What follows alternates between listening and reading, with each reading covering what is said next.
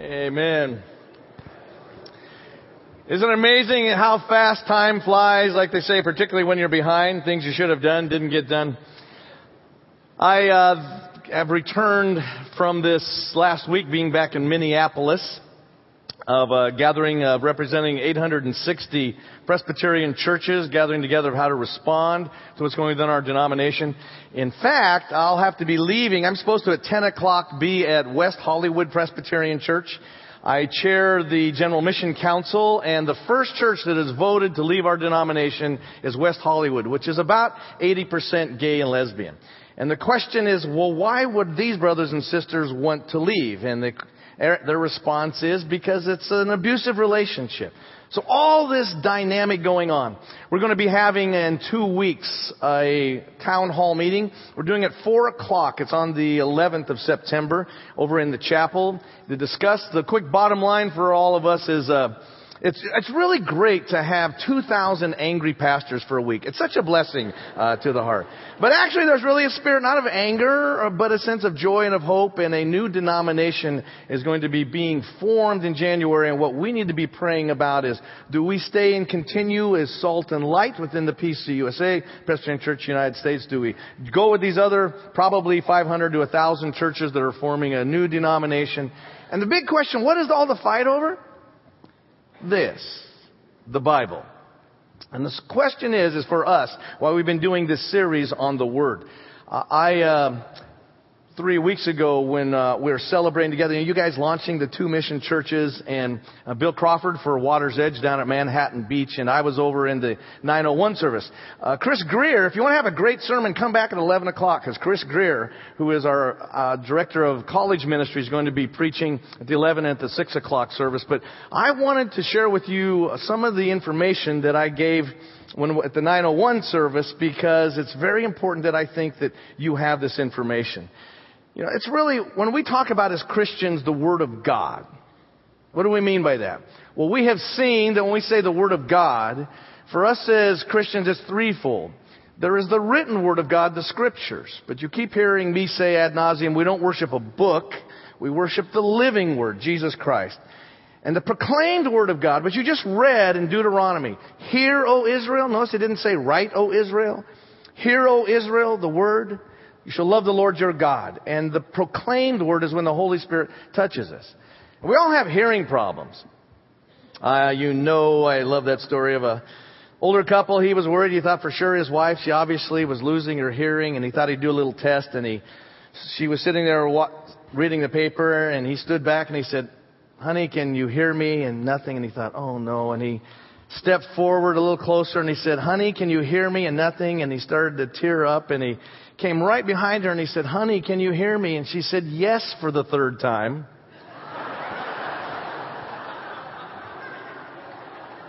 We think others are deaf, and very often it's us.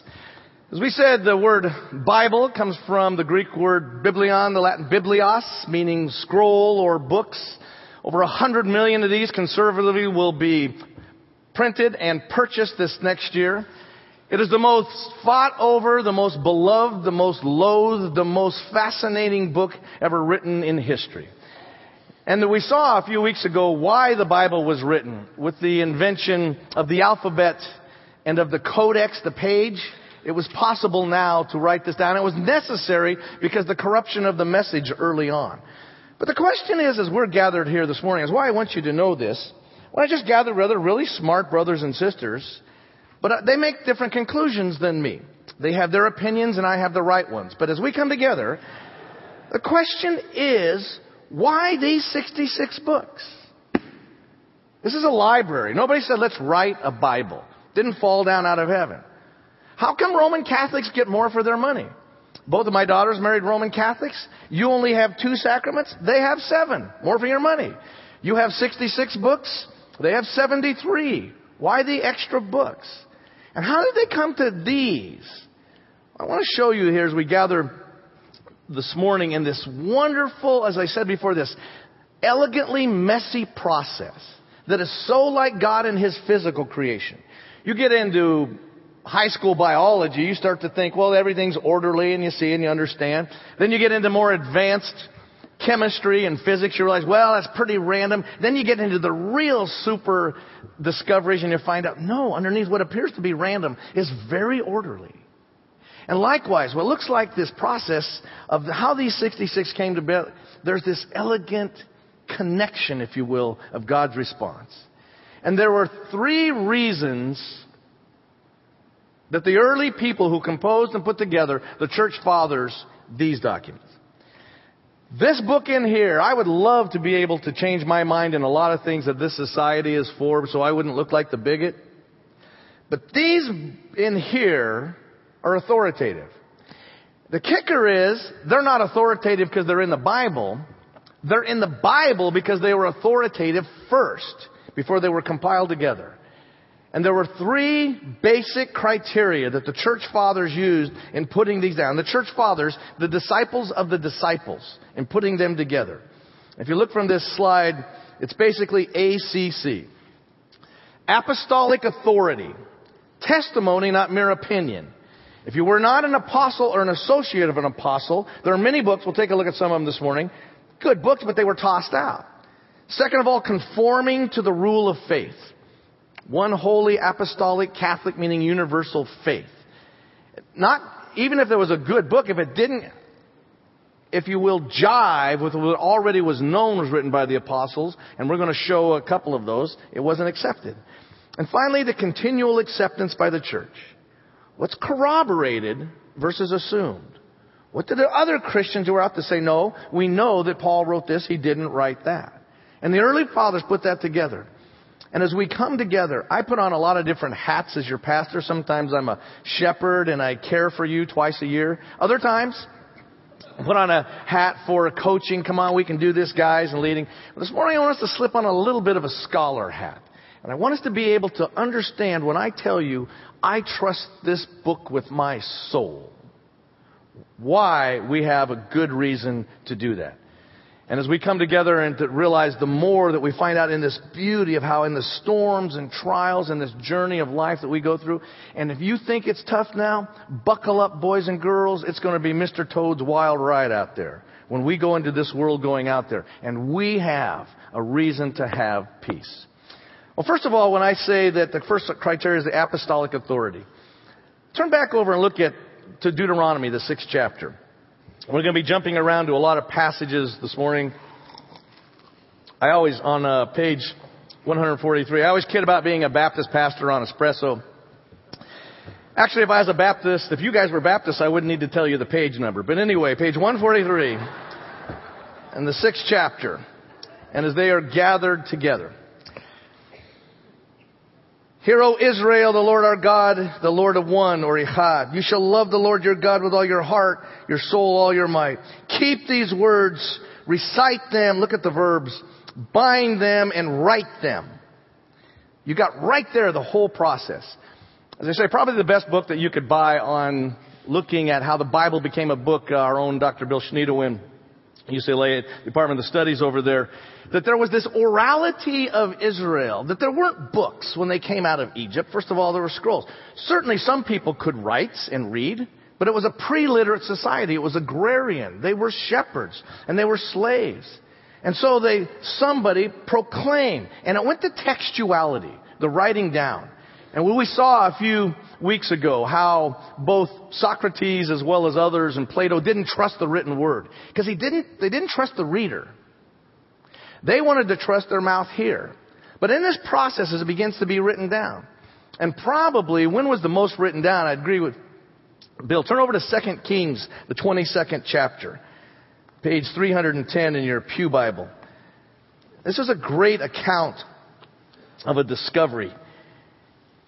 in the 22nd chapter in verse 8. Now Josiah, he's a young boy when he begins to reign. He's 8 years old, and as he grows up as king, he sends somebody into the sanctuary. We're getting ready, we're redoing some stuff here, beautiful stained glass that was given to us that we have over there, and we've been cleaning out closets. You can't believe some of the things. We found 4 lost junior hires back here when we were cleaning it out. Well, the same thing is going on in the temple, but look what happens here in verse 8. The high priest Hilkiah said to Shaphan the secretary, I have found the book of the law in the house of the Lord. When Hilkiah gave the book to Shaphan, he read it. And Shaphan's secretary came to the king and reported to the king, your servants have emptied out the money that was found in the house and have delivered it to the hand of the workers who have oversighted the house of the Lord. In other words, the contractors. Shaphan, the secretary, informed the king, but the priest Hilkiah has given me a book. And Shaphan read it aloud to the king. When the king heard the words of the book of the law, he tore his clothes. So what happens is that during the time of Hezekiah, roughly 700 BC, and Josiah, say 620, that as Israel, new dynamics are taking place, and they always had the word written down in that sense, but they didn't know it. And have you been to a lot of worship services before? I have, in churches. And the preacher gets up and he'll quote scripture rather than reading it. And you'll say, but you know enough scripture to know whether it's right or not. Well, what if it happened for generations and all of a sudden you find a Bible and they come together and they say, wow. And Josiah hears this and he says, we are so far off the mark. I told you before that one of the first Christian nation, Armenia, one of the early Armenian kings who was a Christian, and the Gospels were so rare to have written parchments. And the first time that he had a copy of the Scriptures, it said either these are not the Scriptures or we are not Christians. They were so far off. And then after that, he moved to Glendale. But as we see this process of what God is doing, that he is finding, and they're starting to write it down. I want to show you another example. Jump over to Luke, the first chapter, page 830. As you know, the Gospels are not a biography. They're an anthology. The writers of Scripture, John, we've read before, says, now Jesus did many other things. These are written that you might believe in the name of the Son of God and have life. In other words, they're not telling you the whole life story. They're just telling you the important stuff. Luke, the only Gentile, the only person that would have a pork omelet, is sitting and writing. And he is a Greek. He's a doctor and he's a historian. Look at verse 1. Since many have undertaken to set down an orderly account of the events that have been fulfilled among us, just as they were handed on to us by those from the beginning were eyewitnesses. There's that apostolic authority. And servants of the word. I too decided, after investigating everything carefully from the very first, to write an orderly account for you, most excellent Theophilus, so that you may know the truth concerning the things about which you have been instructed. Well, how did they sit down and say, this is of God, this is not? There were 3 big events in the last 2,000 years of that. I have a Bible. I left it back in my office. Someone gave it to me. It was printed in, it's a precious item of mine. It's printed in the year 1630. And I have a Bible here. How do I know the difference between that book and this is the same as I can look at it and read it? But what about others? Well, there were 3 councils. The first council was really the Council of Yavne. Yavne is a bad corruption. This is about an hour south of Tel Aviv. It was an area, and at the time, when they gathered together, around 90 AD, as they were getting ready with the destruction of the temple and getting ready, that the Jewish scribal leadership said, what are our books? The Tanakh, the Old Testament. What do we trust? And also because the explosion of Christians. Because these followers of this new faith were so exploding that the Jewish leadership got together and said, well, what do we have? So from Yavne, Rabbi Yohan ben Zakkiah came together, and there wasn't really a council that sat in this sense, but it was a gathering, a collecting. It wasn't like a meeting I just went to in Minneapolis. But there was a meeting like that in Carthage. And it was the big debate in 397. It is now a Christian empire. In the year 300, you would be crucified for being a Christian. In the year 400, you could be crucified for not being a Christian. What happened when Constantine converts, and did Rome become Christian, or did Christianity become Romanized? And the answer is yes. That in Carthage, because the Donatists, it was a heresy and slipped back, had handed over the scriptures. What do they do with them? And so they got together and they made the decision of what you have in your book, those 66 books. Everything is going along, and in the year 1546, the Council of Trent, in response to your heritage, the Reformation coming out, got together and said, and that's when they added the Apocrypha books that you have between Malachi and Matthew. And the Apocrypha are good historical reading, but they said because they're not inspired in the sense of binding as we think the rest of Scripture is. By the way, the Council of Trent, I think, did a better job with faith and works than even the Reformers. Because the Reformers were so driven on faith alone, faith alone, faith alone. And the Roman Catholic response was, well, faith with work. But anyway, it's always answering questions you never have. But if you had an autograph, that would be an original document. We have none of them. Why? Because of the process of textualization. Nobody really thought that this would be important. I think in God's wisdom, we don't have them because we'd be worshiping the document rather than what it says. A manuscript is somebody who wrote down later. And as we saw before, there were the manuscripts there's the 3 different family histories that are coming out of there. But what about history? How can I trust what I have here? You know, there's a new growing militant atheism that's going in our country. And the question is, how do we, and particularly our students in the universities and in the workplace, say, well, these books, how can you trust them? Nobody was there. Nobody saw that. Well, that's a good question. It's called historical control. How can you trust what you have? Well, what about some of the great writing? Well, what about Homer? Homer, no one doubts, was one of really, if you will, kind of the story of the Greeks, and it is so desired. And by the way, I agree. When people think that the oral tradition is simplistic, you read Homer, and it was all passed along word of mouth, the complexity and the richness of that story. But in Homer, written in 800 BC, how many documents do we have of Homer? We have 600 manuscripts from the year 250. Actually, it should be AD. I miswrote that. 1,000 years afterwards, and we have those documents, nobody doubts that Homer wrote that. Okay, what about Josephus? Josephus was no doubt one of the great historians of the first century, Jewish historian. He wrote, the wars and other things, and we doubt that 9 Greek manuscripts from what year? From the year 1000. 1,000 years afterwards. Nobody doubts that. Josephus exaggerates, but no one doubts that Josephus wrote that. Well, what about Tacitus, the great Roman historian? Everybody knows how important Tacitus is, and knowing, if you ever had a Western civilization class, college, you know about Tacitus. Well, he wrote histories, 1 manuscript from what year? From the year 850 AD. And no one doubts they wrote that. Well, what about the New Testament? How many manuscripts do we have from the New Testament? We have 5,446. If you throw in the papyrus ones, P, they're able to go up to 5,600, and written from the year 125 AD. These are the people that are the disciples of the original manuscripts that were written. The point being, you may not have to believe in this, but this is by far one of the most documented books in the entire world, even if you don't have the original. So you see that we gather the first is their apostolic authority. The next thing is the criteria conforming to the rule of faith.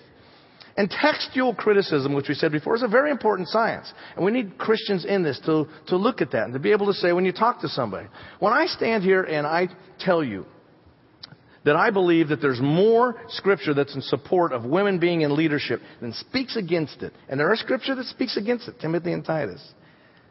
I want to make sure that what I'm talking about is trustworthy.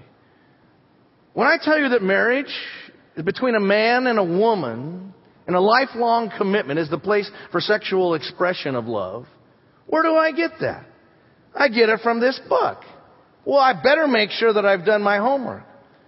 When I tell you there's no other name under heaven where you can be saved except the Lord Jesus Christ, who told me that? This book did. Well, then I better be able to say, because you people look to me, and you look to Rosie, you look to others to say that we have done our homework for you, that you can trust this. And so this criteria of not only that, but of conforming to the rule of faith.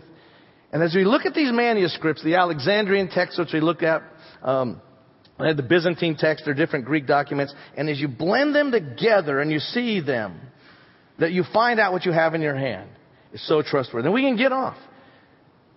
I'm sure you've seen one of my favorite, I love New Yorker cartoons. The New Yorker where the Pope is sitting there in heaven and he's going, oh no, he's looking over an old manuscript. He's going, there's an R there, it's celebrate, not celibate. Did you see that one before? But anyway, that what the original documents have is able to guide and lead us. Turn over with me over to Galatians, the first chapter, page 945. Now, even the most liberal scholars will say, who don't believe in the resurrection of Christ or Walt Disney or anything, will tell you the Apostle Paul wrote the book of Galatians.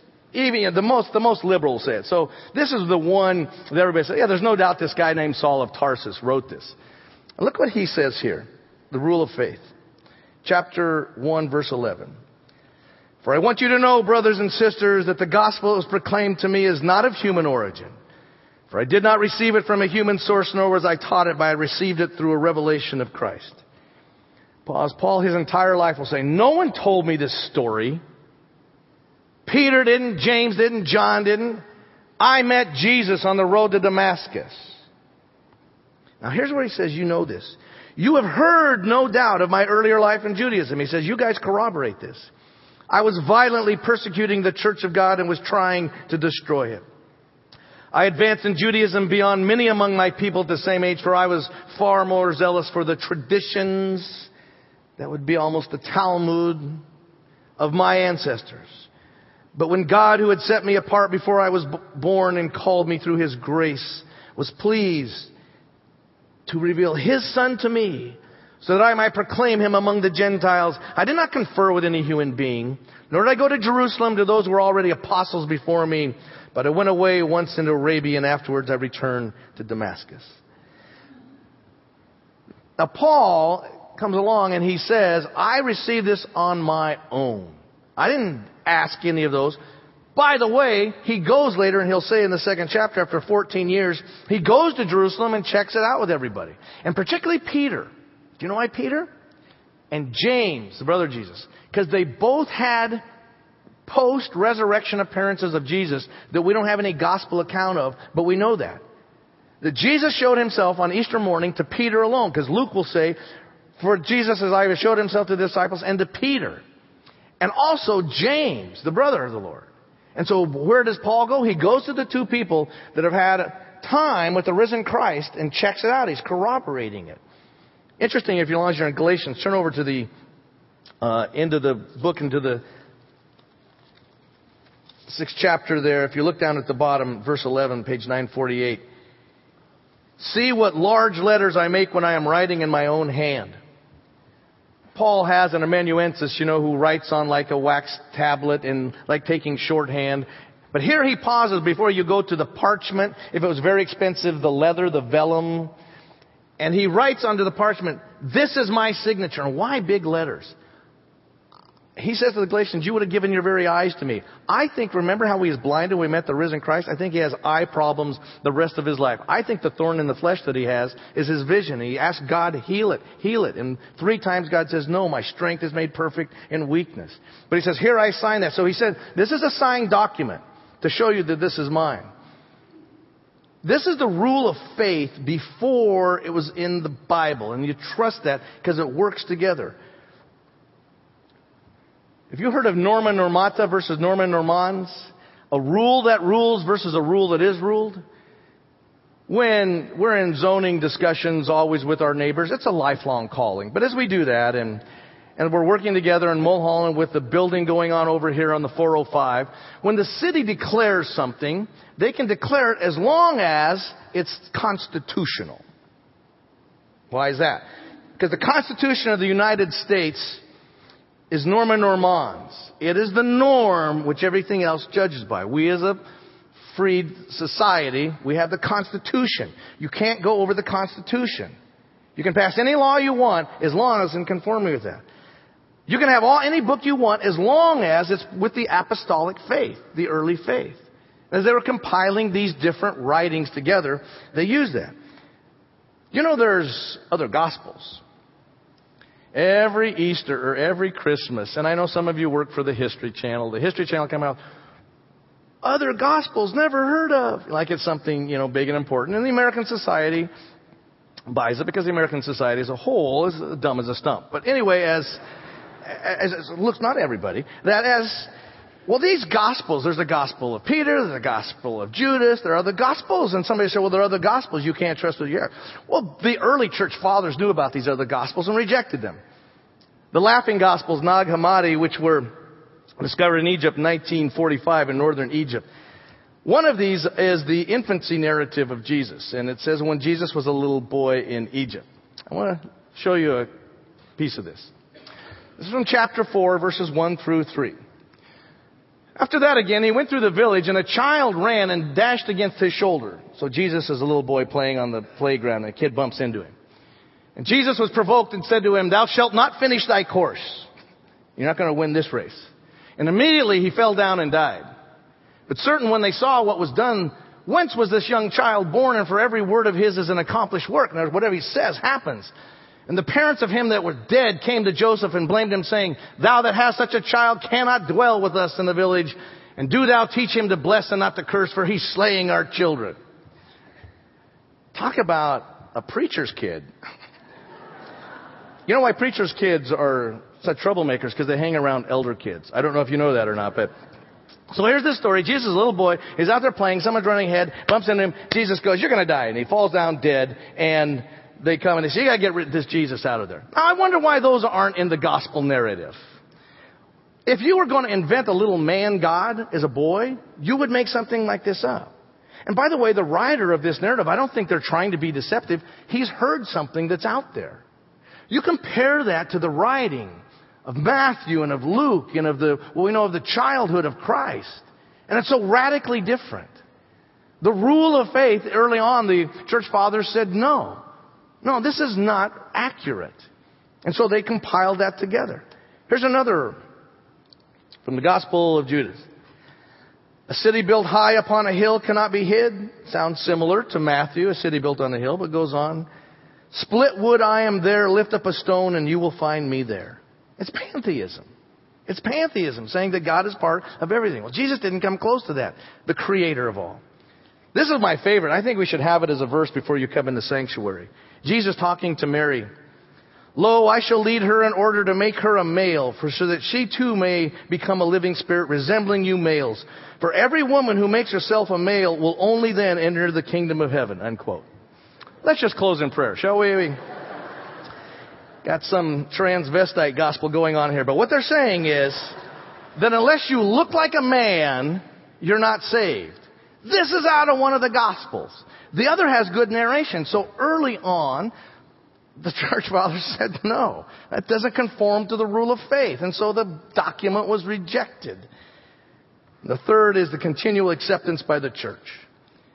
We don't have any of the original autographs. But you know what we do have? Clement, who Paul speaks of, his friend and traveler, wrote a letter that we have from the year 97 AD. We have this one. And he wrote to the Corinthian church, heeding them to listen to what Paul wrote to them years before. And he quotes 10 of the books of the New Testament in the year 97. Ignatius and Polycarp. Ignatius born in 30, died in 107. Polycarp martyred 65 to 155. They were the disciples of John. John disciple. Remember, John is the only disciple not to die a martyr's death. And they quote from every book in the New Testament except 3 John. Justin Martyr, Irenaeus in 180 quotes in a 5-volume work against heresies.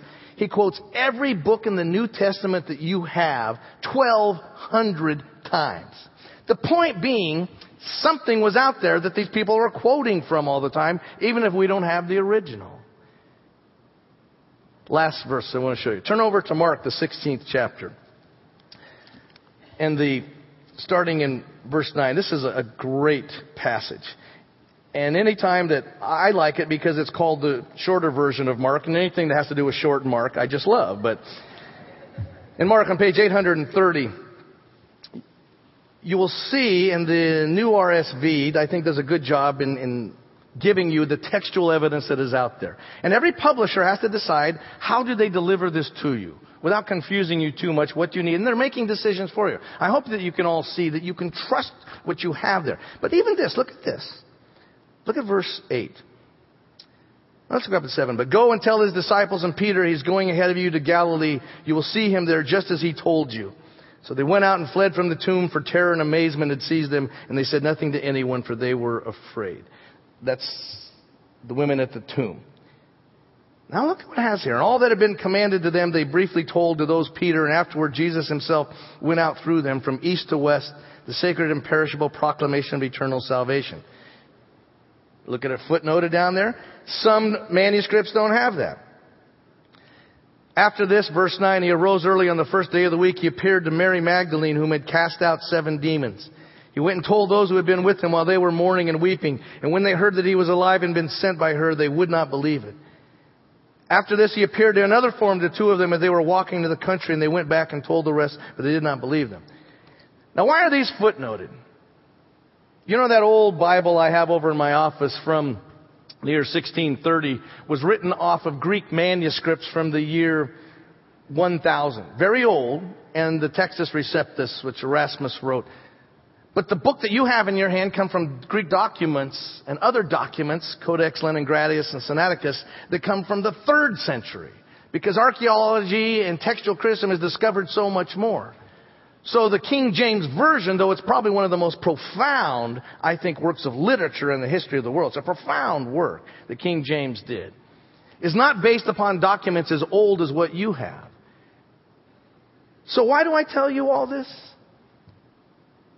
The bottom line is in this wonderful process of not only how it became a book and how it was compiled, that God can be trusted. And it's so like God. And that's why don't be afraid to put your faith not in a book, but in the living Christ who this book bears witness to. And if you never have, you need to do that this morning. We are so afraid of so many things. We're afraid of the economy. We're afraid of being alone. We're afraid we'll never be able to achieve what we wanted. We're afraid of almost a life of terror. And we're all afraid of death. I was reading a few weeks ago a new study from the Bupa Health Center. It's a large British health industry, and as well as from Harvard's School of Psychology, Eva Shelub. They did a worldwide study of fear. It's fascinating if you Google it up. By the way, the most fearful nation on earth, and they wanted to find out what the fear was of aging. So they asked people who were middle age, 30 to 45, they determined as middle age. I call that young, but 30 to 45. What were they afraid of when they got into their 70s and 80s? This is a worldwide study. Male fears. Number 1 fear men have in middle age of getting older? Impotence. Oh, the depth of the male species, I tell you. Second of all, what men are afraid of? Losing strength. Because you have to become dependent on others. The 3rd fear men have is retirement and irrelevance. That we're afraid that when we retire, we won't matter anymore. The 4th fear men have, losing their driving license. Have you seen these people? Nobody loses their driver's license. What are you afraid of? Have you noticed that? The 5th fear, dementia in spouse or self. And even though women have Alzheimer's more, men are afraid of it hitting themselves or their wife. Ladies, what do you think? And this is a worldwide, I'm sure it's true for the U.S. What do you think is the number 1 fear for women in aging? Losing their beauty and becoming what they call invisible. In all cultures, losing beauty is a sense of being lost as a female. Second thing, ladies, you're afraid of? Abandonment by divorce or death. Being left alone. Guys, we're so non-relational, we wouldn't know if it happened. Women are afraid of that. The third thing, this is interesting, women are afraid of? Financial destitution. You always hear that men can go broke easier. It's true. Becoming like a bag lady, being out there. The 4th thing, women are most afraid of cancer worldwide. By the way, they're afraid of the wrong cancer. They're afraid of breast cancer, and more will die from lung and colon cancer. And the 5th thing that women are afraid of as you get older, becoming dependent on other caregivers. And why are women afraid of that? Because they know men are no good at it. Seriously, that's what I was saying. And Jesus comes and says, fear not, for I am with you. Do not let your hearts be afraid. Peace I give with you. My peace do I give, not as the world do I give. This last week, as we were discussing with pastors what Scripture means and how to trust it and how we can best serve the Lord, having great disagreements and boldly make a difference. One particular scholar got up and he made a great statement. Someone asked him, what's your definition of the gospel? Great question. He said, the gospel to me is a costly demonstration of unexpected love. Costly. It cost somebody. And it's a demonstration. God didn't talk about it. He did something on the cross. Unexpected. While we were yet sinners. While we were shaking our fist at God, saying and spitting on the ground, saying, I'm going to do it my way. God said, I love you. I love you who you are. Of love. Of wanting our best. And when we go with this costly demonstration of unexpected love into this city, when people who are rude and mean and have done us wrong and not enabling sin, do not misunderstand me. At times you care enough to confront, but not wanting vengeance, not wanting to strike back. When we can boldly declare to the people who are lost and going to have a Christless eternity, to be able to tell to them an unexpected love. Well, there's some love that we expect, but not from whom. I love that story I've shared before in the late 18th century when someone driving on their wagon up outside of going into Wales and a horrible snowstorm hit it all the time. And you know, in Great Britain, as other places, any of you from the north, that sometimes these storms can come in the fall and you don't expect them. As they were driving along after the storm had cleared, and there on the side was a dead horse and a buggy and a frozen dead corpse with the snow covered over her. As they came up to her, they saw her, and it was a woman who had no clothes on. And they thought the poor thing must have just gone mad in the snowstorm. And as they started to move her, they heard a cry. And as they pulled her back, there in her lap, all of her clothes wrapped around a little infant. The mother had given instinctively her life to save that child. And that child became one of the members of Parliament of Great Britain. What moves me is God in His love. In the cold, icy judgment that Mark Brewer deserved, wrapped His Son around me on that cross and protected me in this costly demonstration of unexpected love. And for you. What are the creeds of your life? If someone said, here's the creed, this is what her life or his life is all about. You ever written that down? On the basis of what do you write that? Who do you speak into? Let's speak into your life that you make the decisions that you make that I do. And what has proved more true than anything in the world? Do not worry about anything, but by prayer and supplication, with thanksgiving, let your requests be made known unto God. And the peace of God, which passes all understanding, will keep your hearts and your minds in Christ Jesus. I will never leave you, and I will never forsake you. God said it. We can trust it. Let's pray, shall we? Father, how do we thank you that you have not left us alone in this world, God, but you costly and unexpectedly demonstrated a love for us that none of us deserve. Lord, I pray for any that are in this room that have been aware of another voice besides mine that's been tugging at their heart. And you're afraid of God. You're afraid of life. You're afraid of dying. You don't need to be. Not with a silly avoidance behavior, but in a peace that passes all understanding. All you need to do is say, Lord, I don't understand it all, but I trust, God, that I can come to you. Say, Lord Jesus, I believe that you paid for my sin on that cross. And Lord, I believe that you're alive. And I take all I know of me and I give it to all I know of you. And I invite you to come and take over my life. And you start that right now, and it will last into eternity forever and ever. So Lord, we pray now as we go that we would boldly stand upon the written word, humbly, God, with class, with respect and honor of all people, even those who disagree. But because the living word, Jesus Christ, is alive. Lord, as we come to you with our tithes and our offerings, bless those that give. Help them to honor you and to get the good news out there. Bless those that can only give a little. Give them comfort and faith. Show us how to help. And for those of us that can be stewards of a lot of resources that you have put into our hands to see how we would use them. Thank you, Lord. One other thing I would ask. Maranatha. Send him back. For his sake we pray. Amen.